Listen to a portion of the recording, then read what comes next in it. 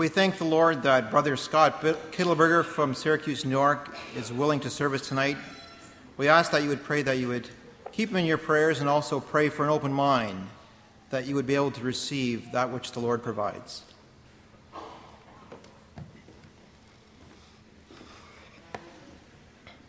Before we start with a prayer this evening, I just want to mention what a blessing it is to be up front here and hear the singing this evening. It's a little bit of a potluck on the Sunday night when we come after everybody is so tired.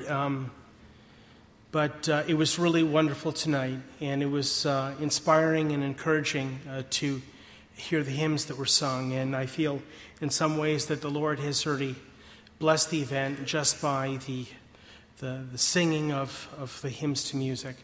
Would you please turn with me with a word of prayer?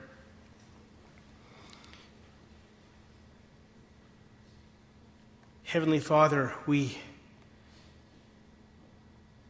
come before you with just a tremendous sense of reverence this evening as we think of the work that is laid out ahead of us this week, that 900 some odd campers will come with totally different lives and totally different thoughts, even with totally different expectations. But because thou art the great God that you are,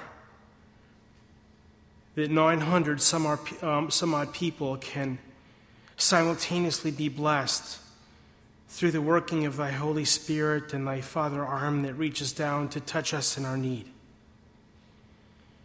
We're so grateful, Lord, to be able to share this week with each other and before thy word and before thy throne. And pray, Father, that this week would change us and make us into different people, to rearrange and refocus our place and our purpose and our calling in life.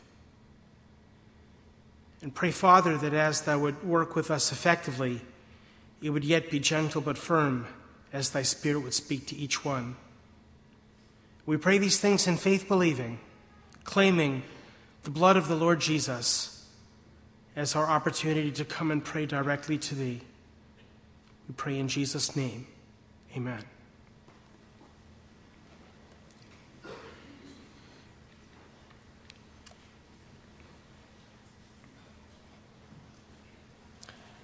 I was unable to attend the fall advisory meeting when this theme was picked. But when I heard what the theme was going to be, I was really glad.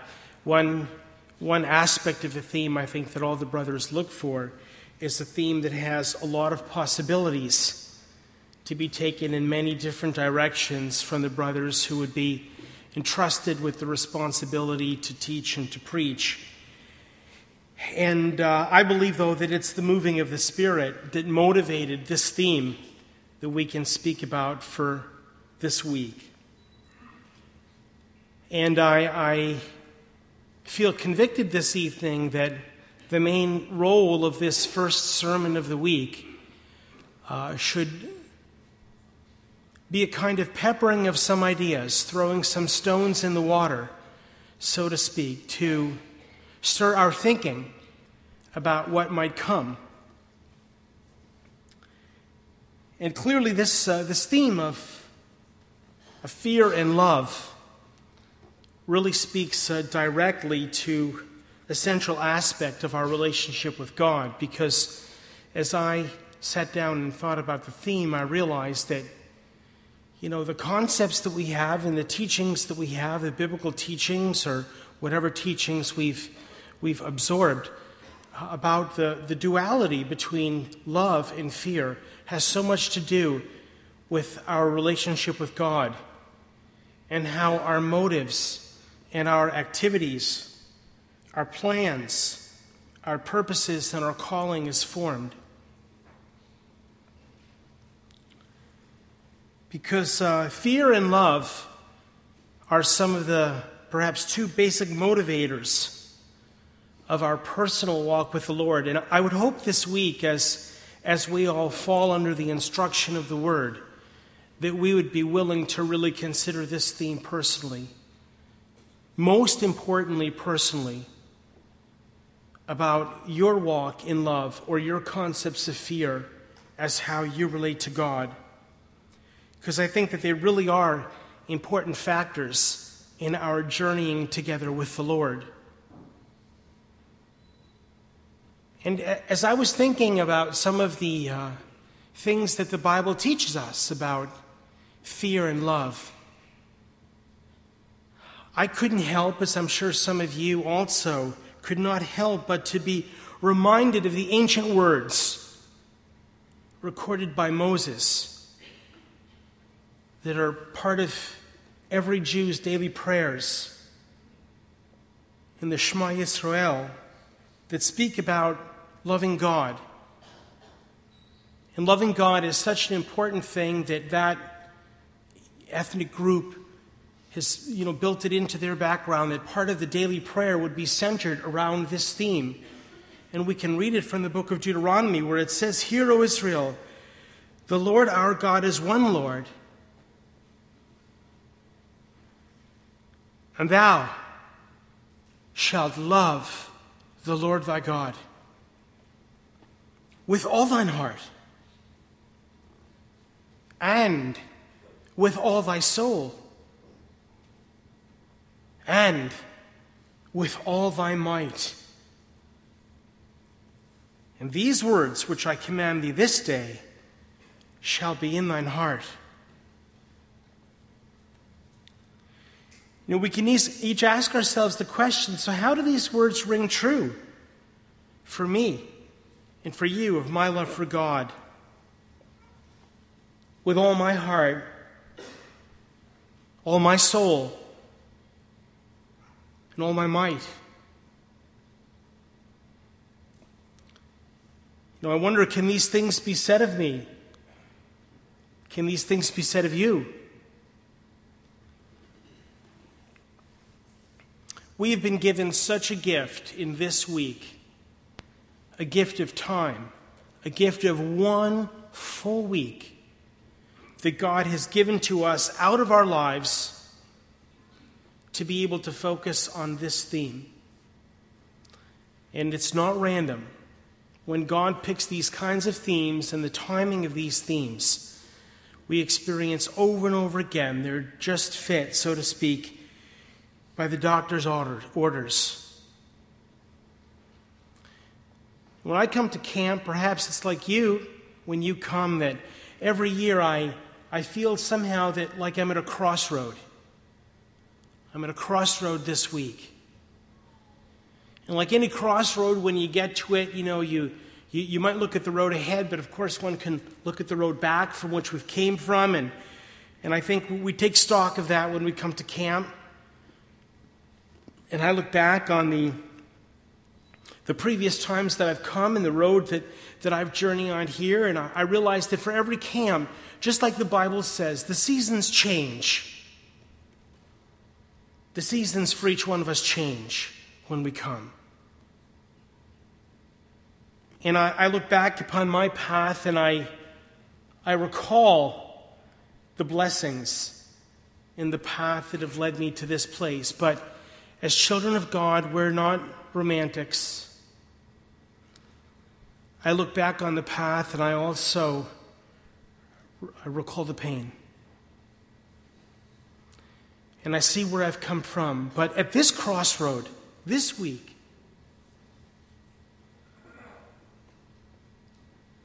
we will turn our hearts toward things to come and the road yet ahead, not the road back.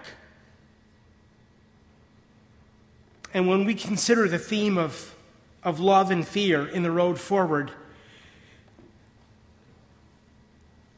we realize that for God's purposes and for many of us, the best is yet to come. The best is yet to come. Because I read the end of the book, and you read the end of the book, and I know how it ends. And we win. And God wins. And there comes a time in life where God gives us these moments where, so to speak, we can kind of hear the angels singing. in that day when each of us get the call, but early we can hear the angels singing. We can hear the songs of victory. And in a week like with this is a week where we're also given a blessing sometimes that we can dream of things to come. We can dream of things to come, and we can ask ourselves, is my journey with the Lord from this point on going to be motivated by fear? Or motivated by my love and devotion toward Him? And what is it that I have to be afraid of? What is it that sometimes creates us to be locked in these situations of life? But the Bible tells us that God's children are called to be people of vision and people of dreams. And when God gives His children visions and gives His children dreams, it's not to establish that we're supernatural in some way, as other groups would teach. No, we're given visions and we're given dreams in order to provide for Spirit-filled lives that are according to God's ways and directions and God's timing.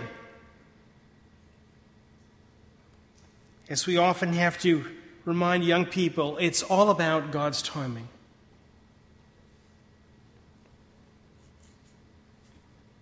Well, this is what the Bible says about in the last days, which I think we all agree that we're living in. The Bible tells us that God's children will begin to have visions and see dreams. I'm reading now from the Acts, but as you know that these same verses are first written in the prophet Joel, where the Bible says, "And it shall come to pass in the last days, saith the Lord, that I will pour out my Spirit upon all flesh. And your sons and your daughters shall prophesy, and your young men shall see visions. And your old men shall dream dreams. And upon my servants and my handmaids," that's you and me, "upon my servants and my handmaids I will pour out in those days of my Spirit, and they shall prophesy.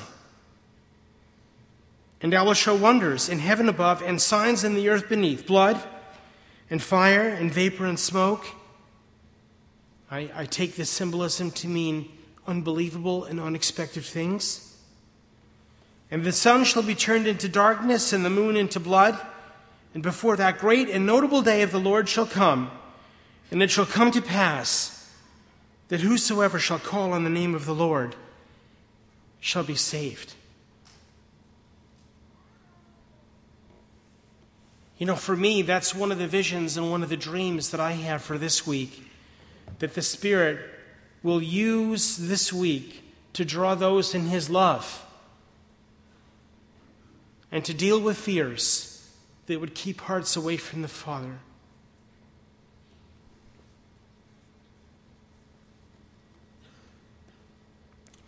There are about 6 areas of Scripture from this point that I would like to share with you this evening that are just some stones in the water about the topic of love and fear. As the Lord has inspired thoughts in my own heart about this topic, and I would like to begin with reading the text from which the verse comes in 1 John chapter 4. I'm sure that brothers are going to be taking this theme in all different directions. And I just wanted to draw your attention as we find these verses in 1 John 4, beginning with 17, the context in which these words were originally written about perfect love, casting out all fear, because I find it to be a central thing that many Christians deal with that have to do with their own assurance, their personal assurance of salvation. Please listen very carefully to the words that I choose and how I mean them. To the believer's assurance of salvation. Let's read the words first of the Bible. Herein is our love made perfect, that we may have boldness in the day of judgment. Because He is, so are we in this world. There is no fear in love, but perfect love casteth out fear. For fear hath torment. He that feareth is not made perfect in love. We love Him because He first loved us. A few comments about some of the language that's used in these verses to make sure we understand the concepts well. Here in these verses, when the word perfect is used, the concept is really one of completeness. Herein is our love made complete, that we would have boldness in the day of judgment. Now, the boldness that the Bible of is speaking here in the day of judgment maybe would be better used a word like confident, that we may be confident in the day of judgment. And when we read the verse here, because fear hath torment, what that means is that fear is really related to punishment. That's what it means. Fear is related to punishment. But the context of the verse then tells us that for the believers, we are not motivated as we come before God by the concept of punishment. And for believers in God, there is a certain confidence that we can have as we approach the day of judgment.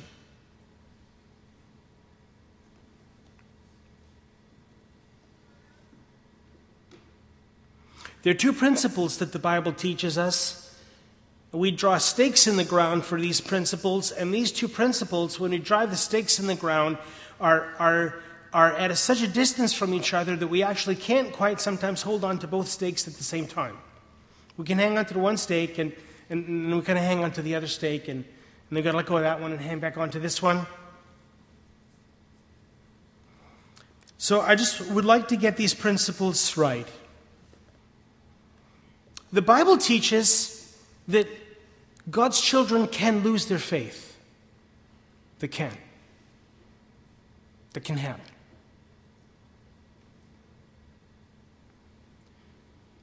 But the possibility of losing one's faith should not be a real driver in the life of a believer, because the Bible also teaches us that for those that live a vibrant, Spirit-led, devoted, active, healthy faith, our eternal salvation is not in doubt.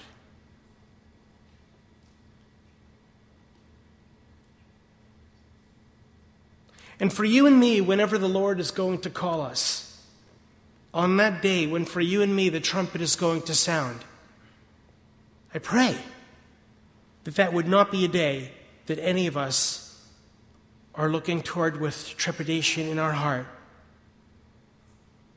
with any sense of regret, with any sense of fear of what it's going to be like when we stand before the Lord. And I have been around some who I've known to be faithful believers, and as they approach that moment, their personal eternal salvation, they don't feel an assurance of it. And I have realized that the reason why they have those doubts at that moment actually have been because of the incompleteness, I believe, of the biblical learning that they've had. Or maybe this is just the point in their life where the stakes are just a little bit too far apart and they're struggling to hold on to both of them at the same time. So we have to have a sense of compassion, because that happens to all of us upon occasion, that we can't grab both stakes at the same time. It happens. But nevertheless, I can tell you that for me, the assurance of my salvation before the Lord is not something that is even remotely in doubt. I'm absolutely sure when I meet him of what his words are going to be.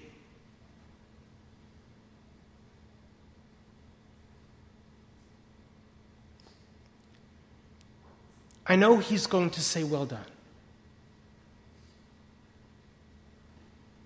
And yet at the same time, when I look at the life that he has given me and so on, I am not complacent with where I am, neither do I think any of you are. For we know that as we yield ourselves more and more to the Spirit, there always is the possibility for more fruit. And I would say the older that I get, the more I realize that I become less and less complacent, so to speak, about the fruit in one's life. But I would really like to meet that day when, for me, my life, like yours, is like one of the sundials. And for all of us, he has a sundial for each one of us. And for me, when the sand runs out,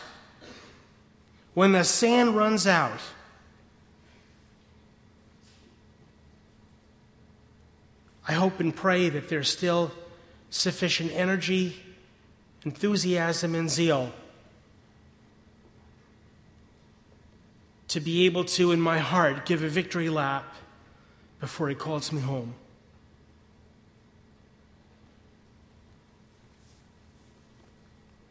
The assurance that we have, the believer has to understand this, it's not based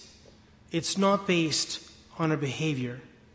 It's based on something deeper. It's based on an identity that Jesus gives to us, an identity that we can claim and continue to claim, or an identity that we can choose to abandon. This identity can be abandoned. But as I speak with many brothers about the things and challenges that they meet of in their churches, we all kind of agree we're facing the same thing in many ways, that many believers have what maybe would be called an ill-formed identity in Christ. Who they are before the Lord is kind of unclear, fuzzy, gray, in doubt. The Bible tells us these kinds of words in 2 Corinthians 5. That the identity that we have in Christ is something that he gives to us. It's something that we choose to embrace as a gift that he has given.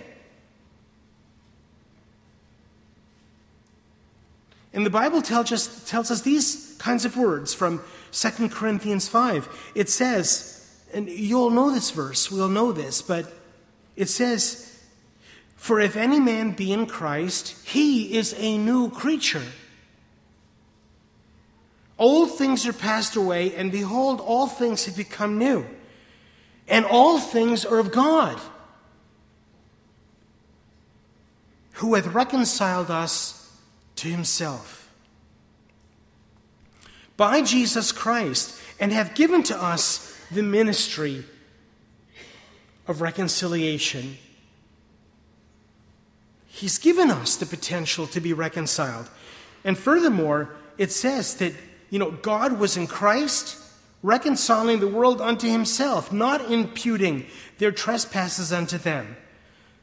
But he hath committed unto us the word of reconciliation. That doesn't mean he gave us the Bible. That's not what that means. It means that he has given to us a revelation of being reconciled to him. And he's given us a total new identity that the Bible calls a new creature that's from him.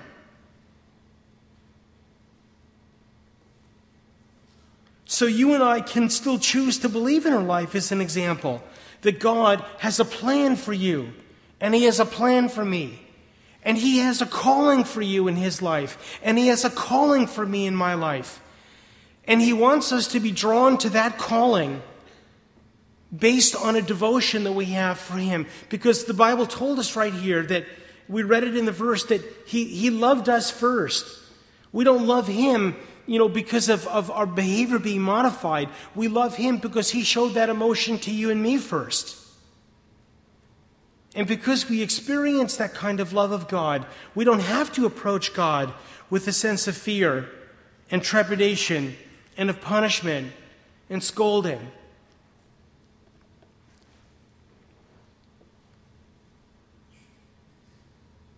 Do I do all things right in my life, and do you do all things right in your life? No, that's not what the Bible teaches. The Bible teaches that we still do wrong things in our life that largely, has to do at some times with the ignorance that we have and not being able to view things with God's eyes, but we view it from our own eyes. And you and I are also suspect to attitudes of carnality that will come our way, where our thinking is not formed in a new way by the Spirit of Christ. And these things, the Bible says, are sin.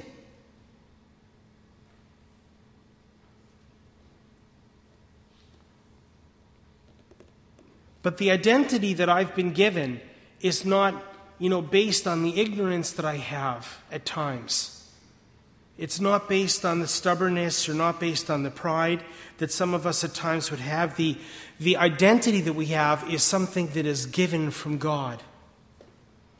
And that identity tells me that my Father knows me by my name. And that identity tells me that he formed me in my mother's womb. And he knew the affairs and the path of my life before I took my first breath. And when I go to him with troubles and burdens that I have in my life, I don't surprise him with anything that I come to him with. Like I feel like he might not know about this. I come to him, I can come to him with the confidence of one that knows all and knows me and loves me and cares for me. And there's nothing that goes by him unnoticed. And there's nothing that I go through that he hasn't ordained. And he's also told me that there's nothing that I will go through in my life that I cannot approach without a sense of victory, for him to be the overcomer.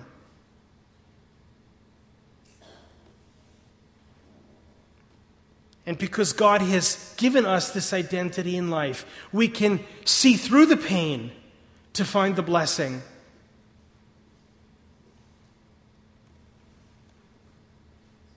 And we can share in that moment with God when he created all things and he called it good.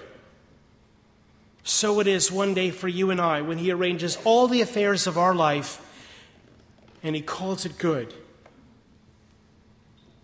We can see it his way.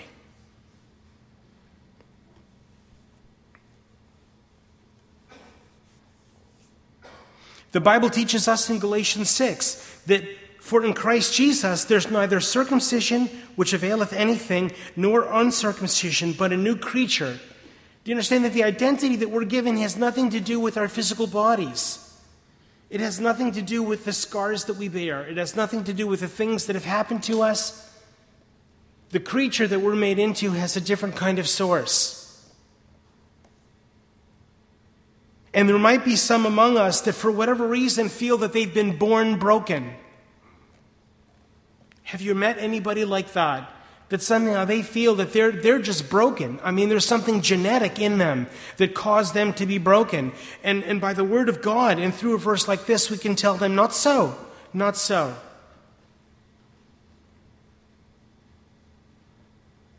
First of all, we're all broken before God. None of us are more broken than the other. But the identity that we can have in Christ that gives us meaning and purpose and peace and enthusiasm and energy and perseverance and faithfulness are things that he gives, not things that we earn or we deserve. The Bible teaches us very special things about who we are before God in our identity. It teaches us in Romans chapter 8, for as many as are led by the Spirit of God, they are the sons of God. They are the sons of God. Reminds all of us, God doesn't have grandchildren. He just has children. He just has children. For we have not received the spirit of bondage again unto fear, but ye have received the spirit of adoption, whereby we cry, Abba, which means whereby we have the right to call him Dad, Father. It says, the Spirit itself beareth witness with our spirit, and we are the children of God, and if children, then heirs, heirs with God, and joint heirs with Christ. The Bible tells us these very special, revealed, revelation kinds of things in order to form our identity of who we are.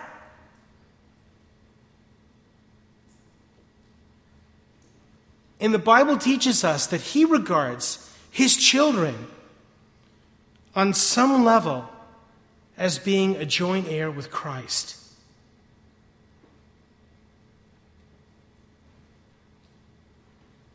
And of course he favors us with his blessing. And of course, he favors us with his purpose and his calling that he wants us to pursue. And I personally believe that each believer has a personal calling for their life. That by and large, our fruit-bearing and our service for the Lord is something that is given on an individual basis. And herein lies another great principle of the duality between fear and love. How many of us are afraid to find our calling? How many of us are afraid if we find our calling that it's going to cost us something? And we're afraid of making the down payment on the calling, so to speak. I wonder how many of us that to follow the leading of the Lord, which, by the way, this is the honor system. This is totally the honor system. I can't tell you what your calling is before God, and you can't tell me what my calling is before God. But you know what? If I've discerned in my life what my calling is, and I can give a testimony of what my calling is, and you give me a testimony of what your calling is, there has to be a certain level of respect there, of believing that and trusting that the other one has done due diligence to really pursue God's guidance and his direction in your life. And he wants the main thing for you to give of your resources and your energy is in a calling. And in that calling, he also plans on discipling you and me. And the Bible teaches us that as he has given us these callings and he uses things, right, the Bible teaches that if we're faithful to him in these things, that there's going to be yet other things that we're called to in life. Callings can change, but some people have one calling that lasts a lifetime. And God also really means, as we pursue the calling that he has given us, he means for us to feel his pleasure. Because in most callings in life, unless they are bathed in prayer, we are always reminded of our inability and our incapacity and our being undone to really meet up with the challenges of the calling.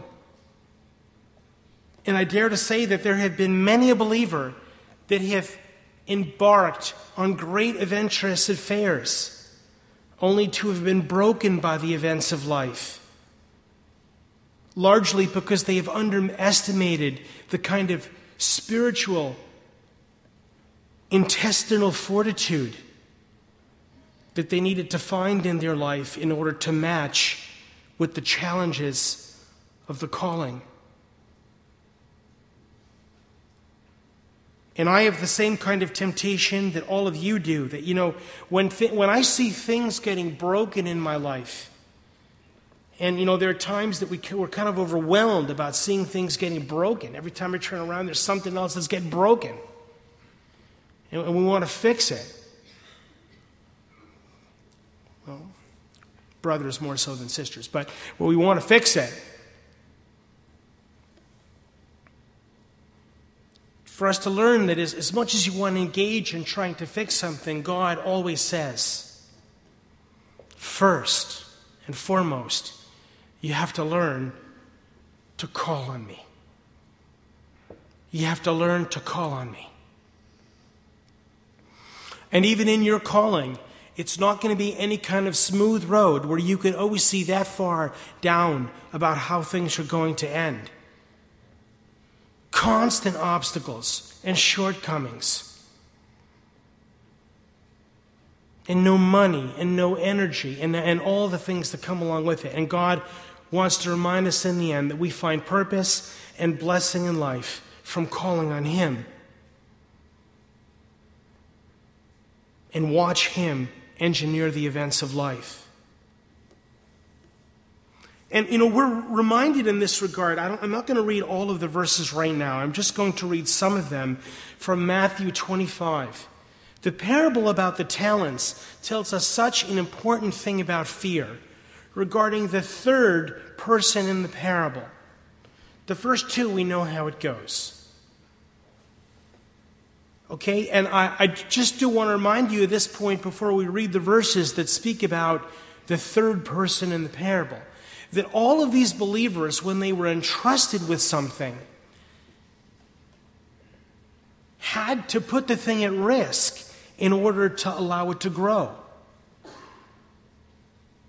It wasn't smooth sailing in that way. They had to do something with the gift that was given them to be able to bring reward. So if we're going to be investing of our time and energy in our things in life, if we think that there's always going to be a safe path that we can do it without some sense of risk, that's not what the Bible teaches. The silly thing is, for many of us, we actually expose ourselves to the wrong kind of risk. Right? As we're discipling young people in the Lord, we find out that they're exposing themselves sometimes to risk that has to do with sin. Bad idea. Bad idea. You want to take risks in life, we actually should applaud and endorse and support and encourage and fan the flames of those who are willing to take certain risks in life that are risks for the Lord and for the kingdom.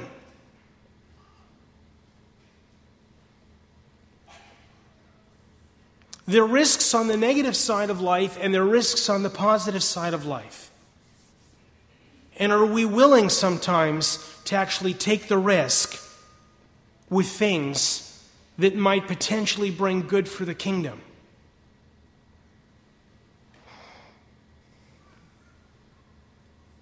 We read when the one received of 1 talent, we read in Matthew 25, beginning with 24, it says, "And then he which had received the 1 talent came and said, Lord, I knew thee, that thou art a hard man, reaping where thou hast not sown, gathering where thou hadst not strawed. And I was afraid." I was afraid.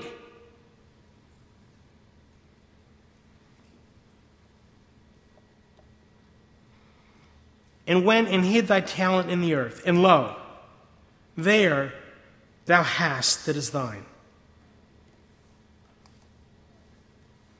And the Lord gives a very interesting response to this. He says, "And the servant answered him, Thou wicked and lazy," or slothful servant, "thou knewest I reap where I sow not, and gather where I have not strawed. Thou oughtest to have done something different." You know what I think God is saying? Well, when he painted this picture of the servant saying, "You're a hard man, you make money even in areas when you don't invest things," I don't think the Lord bought into that. You know, the master said, well, if you wanted to believe those things, okay, you could believe those things about me. But, you know, what you should have done, even if you believe those things, what you should have done was,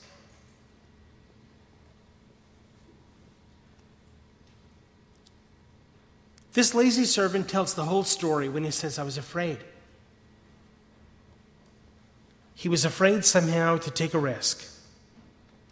He was afraid of losing it. For the sake of the kingdom, sometimes we have to take risks.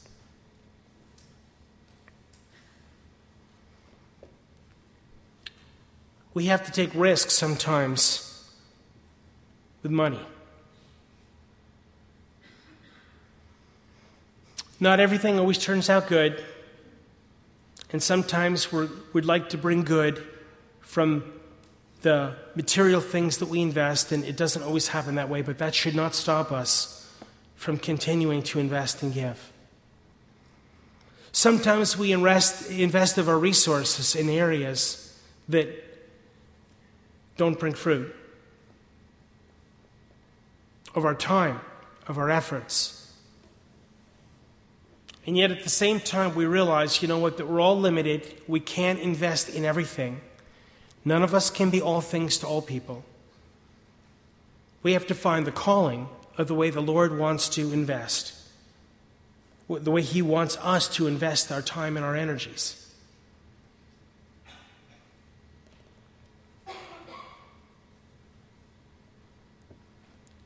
And the Bible yet teaches us in Matthew 25, it says, for unto everyone that has shall be given, and he shall have abundance. Because you know what? You and I have to believe that when we invest things, it's not our things that we're investing. You know, we have to remind ourselves over and over again, and I'm learning this, anew from scratch in my life. When God gives us time, it's not my time, it's His time. When He gives us financial resources, it's not my money, it's His money. Okay? When He gives us things that He really means for us to share also with others, He doesn't give it for us to selfishly consume upon ourselves. He gives it for us as a means to really share with others.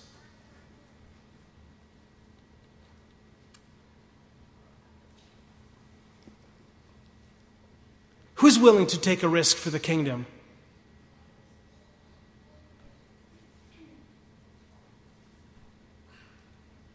And you know what? Who's willing to support those who have taken risks for the kingdom and it didn't turn out all rosy?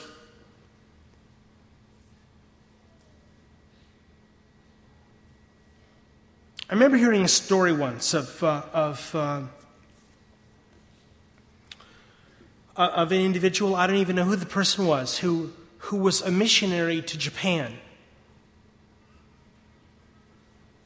And when this person was very up in years, he came to America and did somewhat of a tour of speaking engagements, and somebody went to hear this person speak. And when they went to hear this old missionary that I recall, was in their 80s, as I recall how the story goes, when they came and spoke, it was somewhat of a feeble message. And some of the listeners said, he didn't say much.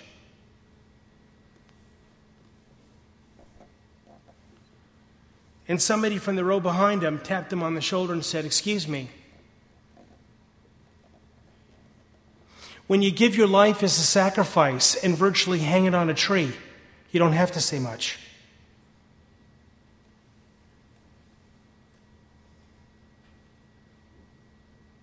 How do we laud and applaud those who have taken risks in faith, whether or not it's worked out?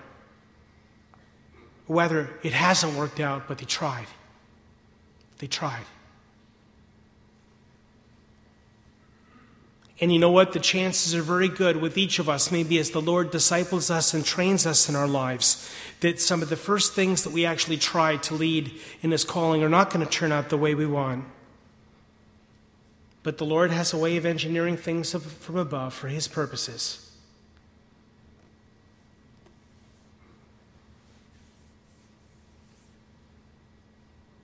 So what's our desire for tomorrow?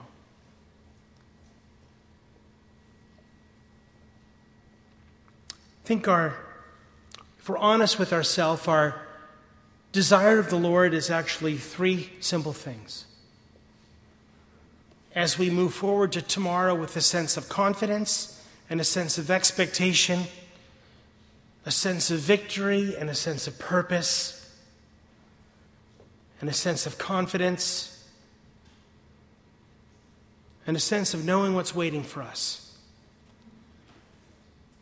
When we say our true desire of the Lord is for Him to lead us in lives of fruitfulness,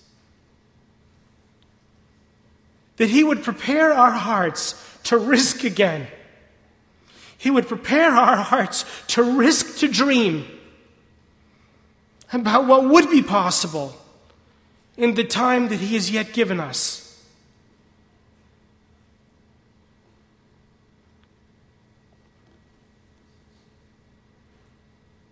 Our desire and our trust is by taking simple steps of obedience. Simple steps of obedience, one after the other. That we know that He will lead us. May the Lord bless His word to us this evening.